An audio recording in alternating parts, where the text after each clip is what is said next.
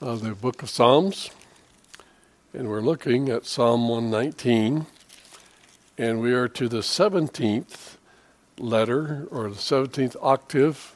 Each one of the lines within this octave of verses starts with the letter P, or P-E, as you see there. But I understand, I was listening to a Hebrew guy today, or recently, who said it's pronounced P. Okay, so it's P, not P. But there it is. So we see that now there's a progression here, because earlier we see that the law was a lamp unto my feet and a light unto my path. Well, that was outward. But now he's going to be really getting into the soul and into the inner qualities, into the thought life and what the Lord does in our lives. So let's begin reading in verse 129 of the book of Psalms 119, Psalm 119, verse 129. Your testimonies are wonderful, therefore my soul keeps them.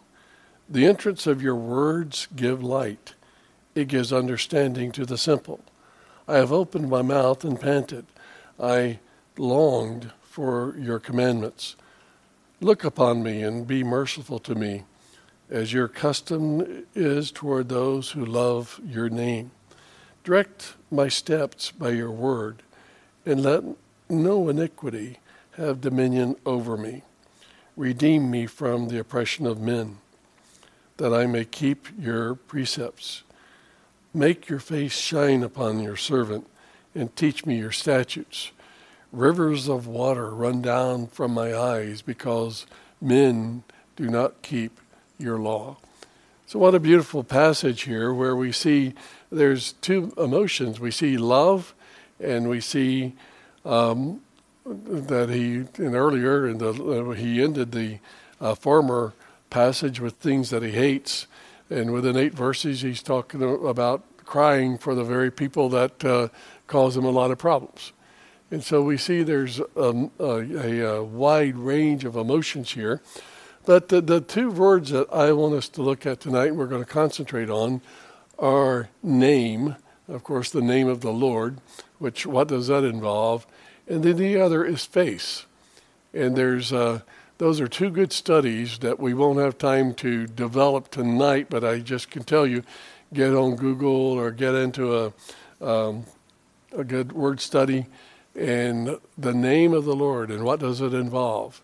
And then the idea of the face of the Lord. And it's all through the Old Testament. And I've done studies on that. Maybe we'll come back to that one day.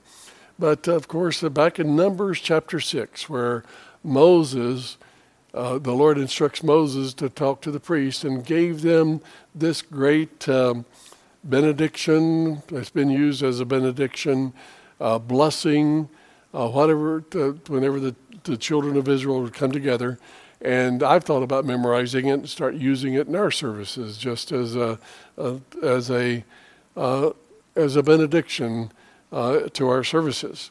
But in Numbers 6, 24 through 27, the Lord bless you and keep you. The Lord make his face shine upon you and be gracious to you. The Lord lift up his countenance upon you and give you peace. And then, of course, the Lord told Moses, so they shall put my name on the children of Israel, and I will bless them. And so we see that term, those two things, the face of the Lord and the name of the Lord, that are in this octave of verses. And like I said, those are great studies, but this man, the psalmist, brings it down to craving to honor the name of the Lord and to seek God's face. And of course, that's what 2 Chronicles chapter 7, and a lot of people like to use this as far as national revival. If my people, which are called by my name, shall humble themselves and pray and seek my face. See, name, face. So, and pray and seek my face and turn from their wicked ways. Then I will hear from heaven and will forgive their sin and heal their land. And so we see that in this octave of verses, this psalmist is wanting to honor the Lord's name, and he's seeking God's face. And just like 2 Chronicles says. Now, like what G. Campbell Morgan says in the previous octave, and back a couple to verse 105, the psalmist states, "Your word is a lamp to my feet and a light to my path." In our present octave, the thought goes deeper. It is that of the illumination of the inner life and life and soul, rather than the external pathway. So he's talking about the pathway to the heart, not the pathway of the feet. And so this is now he's progressing as he's saying, Lord, not only do I want to walk, but if you really, you're not going to be able to walk rightly unless you have it inward rightly. From within, out of the heart of men proceed these things. Keep thy heart with all diligence, for out of it are the issues of life.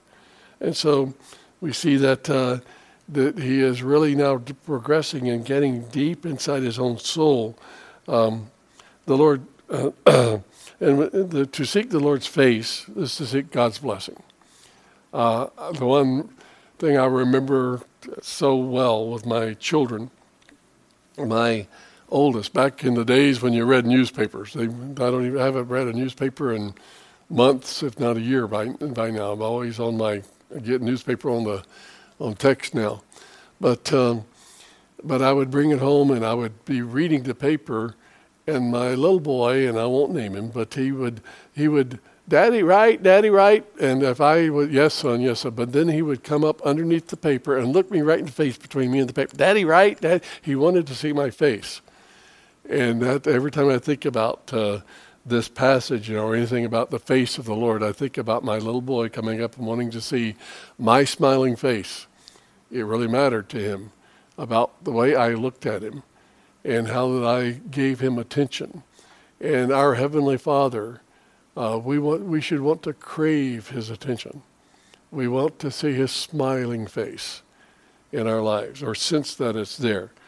And so we look at this passage and we see, first of all, that he makes these statements about the wonders of God's word. And that word wondrous, or wonder of the word, is can be translated the miracle of your word. So it's a word which means it's just awe-inspiring. But the miracle, the word of God is quick and powerful and sharper than any two-edged sword. And so we know that it's powerful. It can change lives. And so this is what he's talking about, the wonders of your word, what it has done in my life, what it has done in your life, how that it has changed our very thought structure, our very nature, because the word of God is quick and powerful and sharper than a two-edged sword.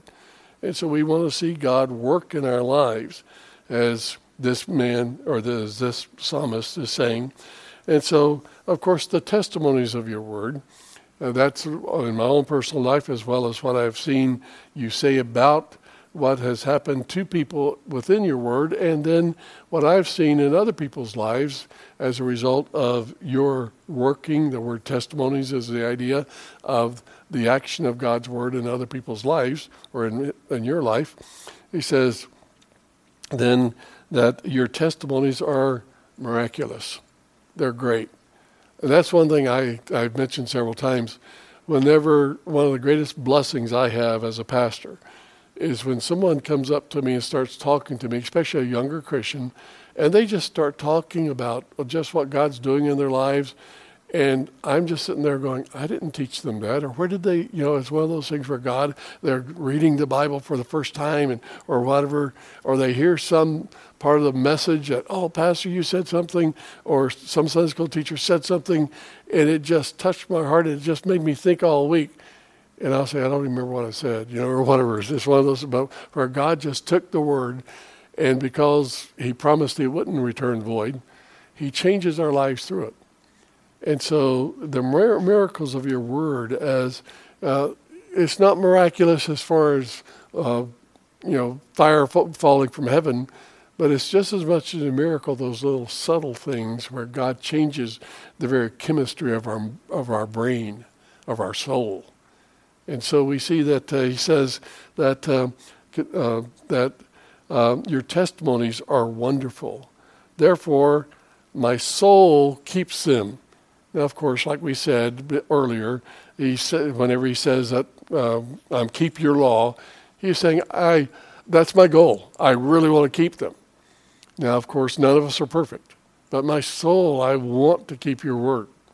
And so they're wonderful, and therefore I want more of it. I want to keep your law because it's not because I have to, but it's because I want to. And that's the big difference. I want people to want to serve the Lord, and not because the preacher's going to just stay after them or whatever. Although every once in a while it is pretty good to needle somebody to get them. But, there again, that's admonishing people to do right. But you can't force them to do it. And so even in admonishing people, you got to pray a lot about it because you don't want to offend them or to drive them off. And so we see the whole idea of, Lord, change their lives. You do the work in their lives that I can't. And that's what preaching is all about, isn't it? That's what teaching the Word of God is all about. That's what discipleship's all about. Lord, I'll do everything I can to help this person, but in the end, you've got to do that miraculous work of transforming their lives. And so the testimonies that we can look back on, and so my soul, my innermost being, it wants to keep them. That's my soul. I want to keep your word. And then that great passage, the entrance of your words give light. Notice your words, not just word, but it turns on the light inside. We'll turn on the light, or before it has a better idea, whatever.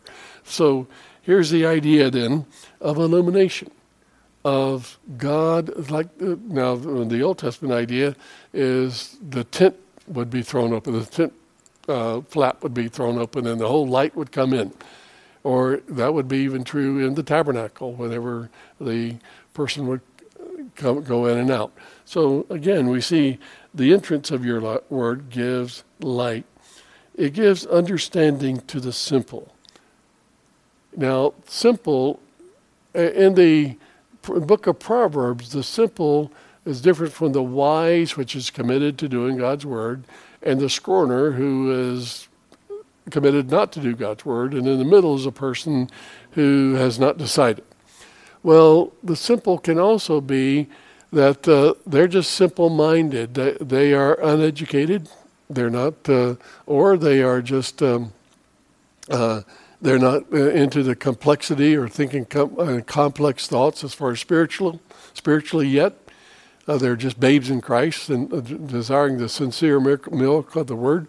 But wherever you are in stage of life, whether it is spiritual or mental or emotional, God says that the word is good for anyone, even the simple benefits by it.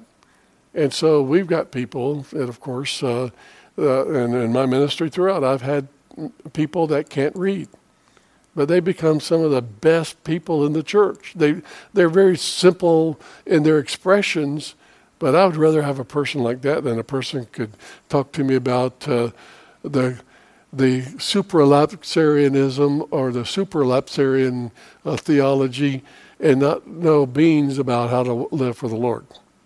Now, that has something to do with the order of salvation, which comes first, and all that kind of stuff. So don't worry about those terms. I just threw it out there because I was thinking about it earlier because never mind. But anyway, some of these, big deal. So a couple of big terms and you could talk theology. What's it doing for you? And I'd a lot rather have a man who just can hardly read. He works hard and makes a good living for his family, but doesn't know how to pray. And more often than not, I have people, men, they say, "Preacher, I've never prayed before." And, listen, how do I pray in public? Just like you would in private. I don't want big flowery prayers. And I just love to hear simple men pray. When I say simple, keep it simple, stupid, or whatever. We don't have to make it complex. Oh, thou that sittest on the realms of the universe. Well, for one thing, what's the realms of the universe? It's eternal, and all that kind of stuff. So just keeping it simple and loving the Lord. And so a first grader or, a senior citizen should be able to get into the Word, and it's profitable for them. I like that. I mean, whosoever will. It's once for all, everybody. And that's the way God wants it. The more the merrier. And so the entrance of the Word gives light. It gives understanding to anybody, to the simple or to the most profound, who will seek it. And notice the great appetite. So there's the illumination. I opened my mouth and I panted. Now, of course, you think of a dog, they come after the idea there is that you really desire it. So he's going to use a couple of terms in this passage, what we call poetic hyperbole. And hyperbole is that you really overstate a situation to make a point. And so I don't think he goes around going, but the idea is that I'm almost like a dog. I want it so badly.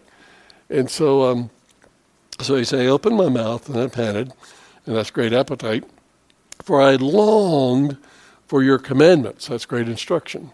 I really had an appetite for your instruction. And so I didn't want to just get on the internet and come up with all kinds of things. I wanted to get into the Word of God and find out things for myself and have you speak to me. And so we see, first of all, he's really just stating his appreciation for the Word. Now he comes up with 4 prayer requests, or actually 4 prayer requests, and a couple of them have corollaries, or you could actually make them into more than 4. But we see that he says, first of all, look upon me and be merciful to me. Look upon me and be merciful. So we see, now, an unrighteous man does not want God to look upon him. An unrighteous person who's running from God is going to be like Adam and Eve, hiding behind trees. But when you're right with God, you want him. You seek his presence. You want the sense that he's looking upon you. And so a right relationship desires God's gaze. An unrighteous attitude, time and time again, the way of Cain, or you can just go through the Bible.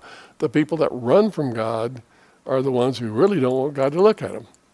And so again, look upon me, and of course, be merciful to me. That's that loyal love that we've talked about, that great word. I need your grace. So Lord, look upon me, and we'll see how he progresses with this in a moment. But and I like this, the way he says, Lord, look upon me and be merciful to me. He says, as your custom is toward those who love your name. There's that word name. As your custom is? Yeah. Psalm 84:11. No good thing will he withhold from them who walk uprightly. So I love your name, Lord, and we'll talk about that in just a moment because this is the passage about the name. But I can expect certain things as you look upon me. I want your gaze. I want your blessings. I want you to recognize me because you're very important in my life. Just like my little boy was so wanting his dad to look on him. Now, whenever he got in trouble, he, a couple of times, he had to go around looking for him. But Dad, right? Dad, I still remember that. I still love it.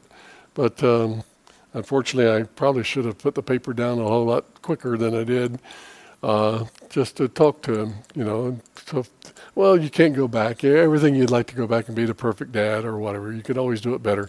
But and now he's got 4 kids of his own, so he's got to put up with all of his failings too. But look upon me, be merciful. I mean, love me, care about me, as your custom is. Just like I cared for my son, Lord, it's your custom. I mean, you just have a natural instinct to love your children. So, Lord, love me. Love on me, Lord. I need it. And so, isn't that great? I mean, just notice the very personal way that he's talking about the Lord. It's not some God way out in the realms of the universe. No, it's a God who talks to him.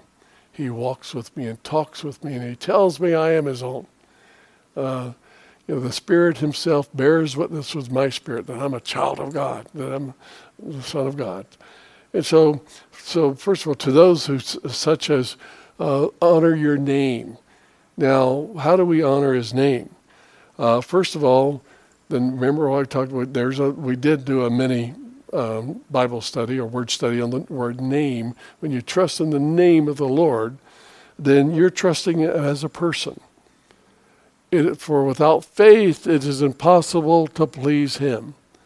But they that come unto God must believe that he is.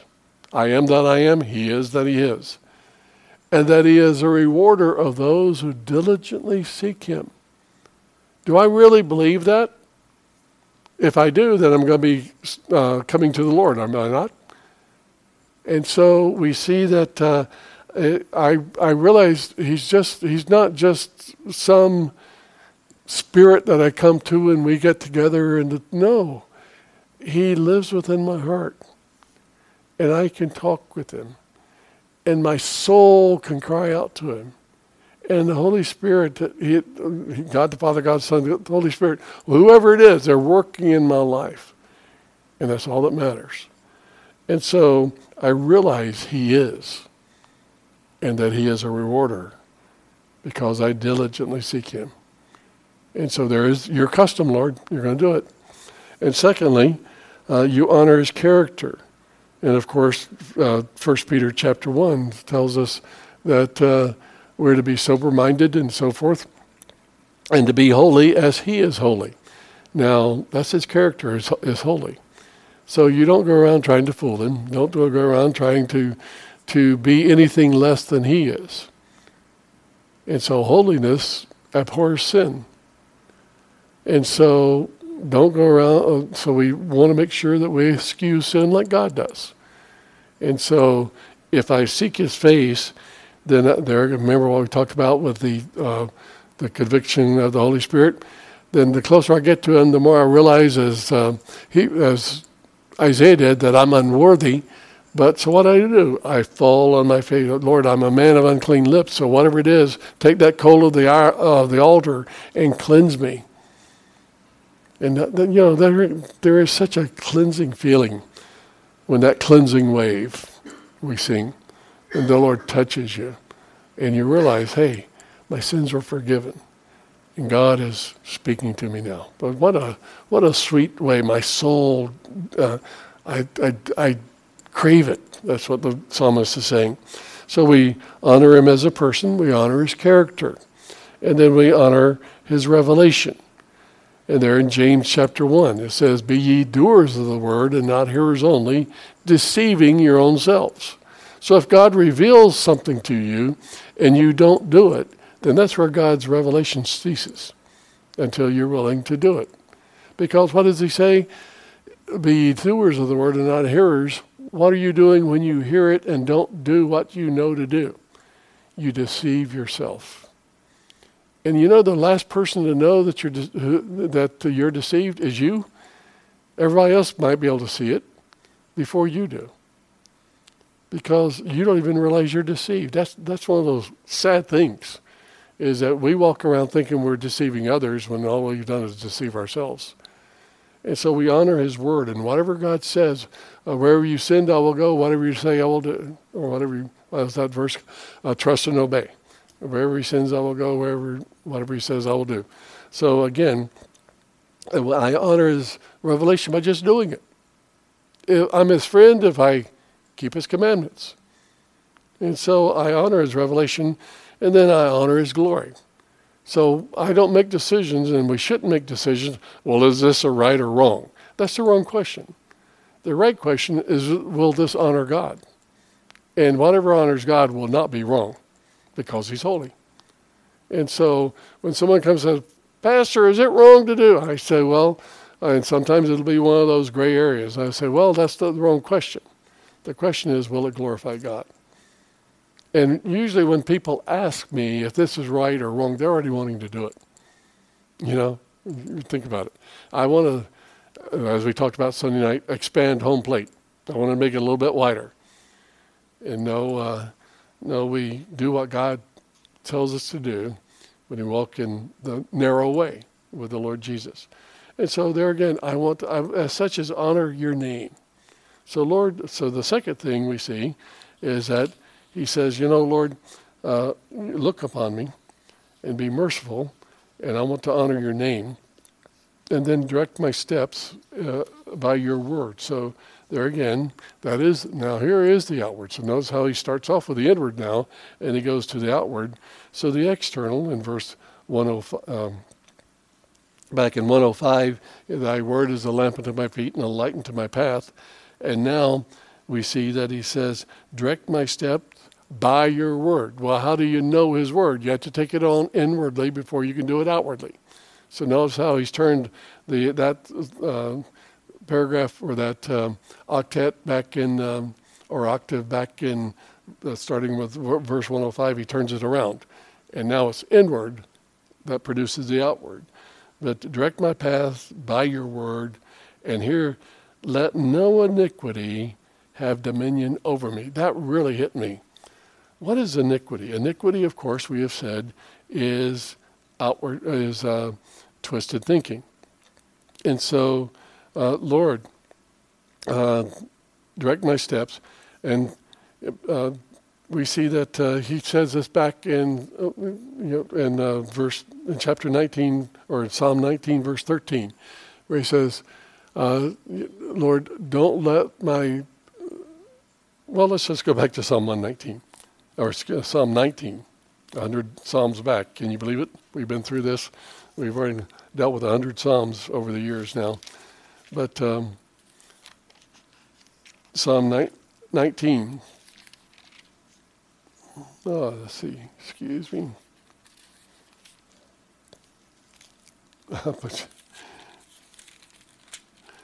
Okay. Let the words. Let's go back to verse 13. Keep back your servant also from presumptuous sins. That's iniquity. Presumptuous. I mean, they're taking a hold of me. Presumptuous sins, and let them not have dominion over me. That's iniquity. He says, then I will be blameless, and shall be innocent from the great transgression. Remember, transgression is outward, iniquity is inward. So it starts with the thought life. Lord, don't let me get into a syndrome of bitterness or lust or anger. Don't let those things control me. But Lord, and of course it's like that, and I don't want to get into any of these because we can go too far or it could hit too personal, but it's like the potato chip. You can't eat just one, right? So what should you do? If the doctor tells you don't eat potato chips, what should you do? Don't eat one. Don't even have it in your house. What's that? Don't buy them, right? Exactly. Get it out. Well, that's what the Bible says. Run from it. Get out of it. Don't give place to it. Don't give place to the devil. And so again, if you want to get rid of alcohol, which that's one we'll be safe tonight because I don't think anybody's got that problem here. But the best thing, you're not going to be able to keep a fifth of liquor in the back of your cabinet and get rid and defeat alcoholism. You got to get rid of it. You're not going to be able to hang around a lot of your old buddies as long as they're drinking. You're just going to have to start dealing with those things. Now, I guess I could get personal and talk about sugar because, again, I have sugar problems now. And as a result of that, all it takes is that one bite, and you're off into 500 calories in one fell swoop. And so you got to be careful with the things that will just a little bit, and all of a sudden it consumes you. And that's true with lust. I've had, you deal with people and say, Pastor, I can't believe I did that. Well, where did it start? It started in the mind. And so again, don't let these iniquities, these twisted thinking, don't let it have power over me. And that's what Romans chapter 6, verse 11 through 14, let not sin dwell in your mortal bodies, that you obey it in the lust thereof. And so we don't want to let sin that's when we let it inside, it becomes iniquity. When we do it, it's transgressions.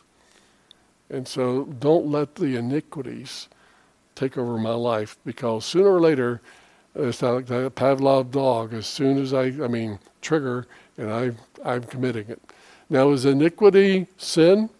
Yes.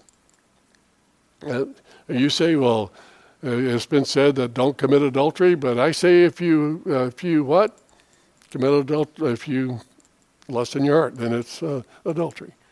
And so the Lord really upped the ante there. And so our thoughts can be sin. And so we see that, Lord, don't let them have dominion over me. And then redeem me, or as the King James says, deliver me, which I think is a better translation. But redeem is the idea of, Lord, preserve me, keep me back from it. Keep me from the oppression of men. There's that word again. Remember a couple of octaves before that we were introduced to that word oppression. And so he's saying, don't let your the oppressive men, don't let them hinder me, Lord.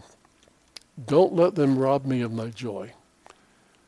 Don't let them take my communication with you away.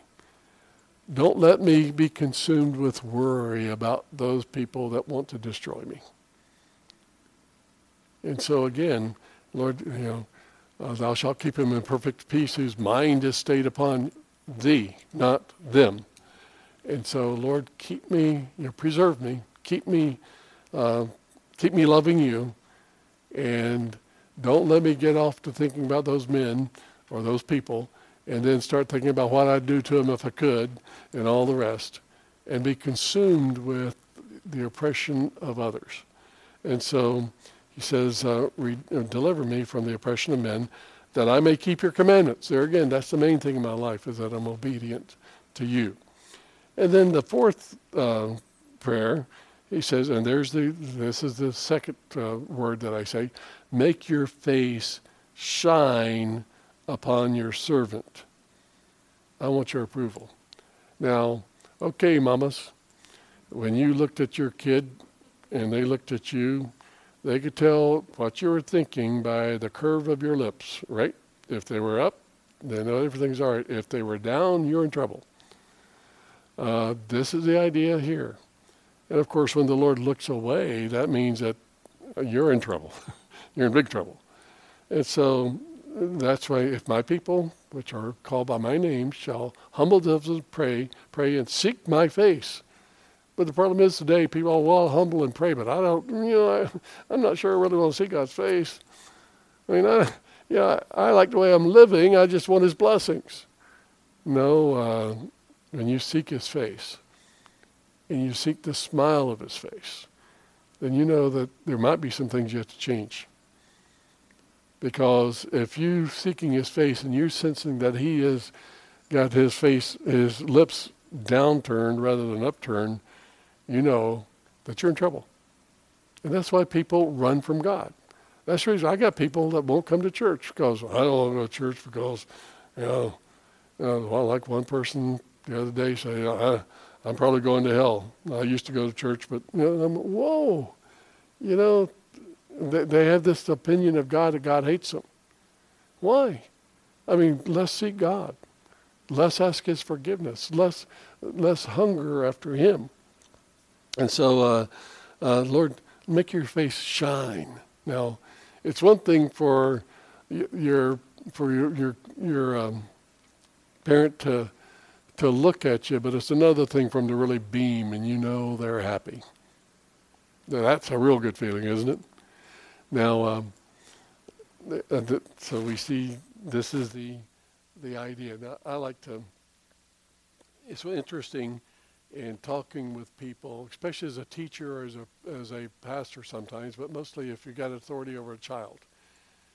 And I tell parents this: when you're talking to someone like a teacher who has power over your child, or power or authority over your child for any period of time, and you get with that teacher, and that and that child is present, don't be surprised if that child acts up. Because that old sinful nature of his is saying, who's in charge? And so as a pastor, I make sure that, hey, listen, you better obey your mom or whatever, or your dad. But that is so interesting because we all want to know who's in charge. And whoever's in charge, we want to see a smiling face. Now, that's kind of interesting because the old sinful nature of that child is just wanting to see whoever's going to look at him and knowing he's probably going to get a bad look. But there again, they want some type of attention. Well, I want God's smile. Yes.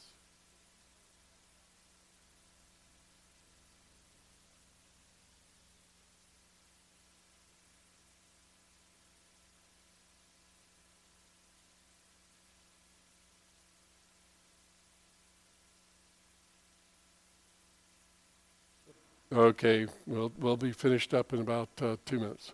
Okay, you might be able to cut that out, edit that out. Okay, so Lord, I want your face to shine upon me. So teach me your statutes. Teach me what pleases you, basically. Trying to please him in all that I do, as we sing the song. And so, and then as a result of that, notice how that everything is inward. But notice how that his mind now changes toward his oppressors and toward those times, time after time, for over 100 verses, time after time, we see he talks about those people who have been treating him bad. But now notice what he's saying when he's really seeking God's face. He says, and here's another hyperbole. Remember I talked about poetic hyperbole. Well, here this last verse. Rivers of water run down from my eyes, because men do not keep your law. Now, what is he saying there? He's not saying that he's got the Nile River coming out of his nose or eyes or whatever else. What is he saying? He's saying that I really care. I mean, it is so sad that these people that are desecrating God's name don't have what I got. I pity those people. You think about the Lord Jesus. Woe unto you, scribes, Pharisees, hypocrites, you whited walls, you empty sepulchres. He says, then he went up and cried about it. Oh, Jerusalem, Jerusalem, as a hen would gather her chicks, so would I have gathered you, but you would not. And so it's the idea, and this is why, as a pastor, you hear this good hellfire and brimstone preaching. Well, hellfire and brimstone preaching is fine as long as there's some good old rivers of water and crying before it. And so, again, I still remember that illustration of Tom Farrell, a good friend of mine, said, he was an evangelist. He said back when he was, his dad let him preach. He grew up in the church, and so he knew about everything. And he went out, and he preached on sin. And his father later on said, "Son, that was a pretty good message. But to remember, it's all right to skin the sheep, but don't leave them bleeding in the aisles." In other words, you're there as a balm as well as a scalpel. So you're there as a balm of Gilead as well as a surgical instrument. The Word of God does both. And so, again, we see that rivers of water come down out of his eyes. Because, oh man, these people, why is it that they don't understand you, Lord? And I like what Ian Bound said. Before we can talk to men about God, we must learn first to talk to God about men. And so, that we learn to weep for those who don't know the Lord. And even though we might not have literal tears or rivers of tears, at least there's a real place in our heart for those people that don't have what we have. And so he says, because the men do not keep your law. They don't know. They're blind and cannot see. And I like what Warren Wiersbe says, a broken heart and a blessed heart can exist in the same person at the same time. And isn't that true? I mean, he gives a couple of illustrations. One was Luke 19, which we just mentioned, and then Jeremiah. Jeremiah could really preach hellfire and brimstone, but then he was known as the what? The weeping prophet. And so we see that there's that blessing as well as burden for people. And so this is just, that inner quality. Lord, keep me right. Keep me wanting to see your face. Keep me wanting that smile upon me. And, whenever you have those times, you just you sense there's something inside. I mean, you're just cleansed all over. You just feel good all over. And again, this old life, we can't have it permanently, because if we had it permanently, then we wouldn't know what it was, because we'd be so used to it.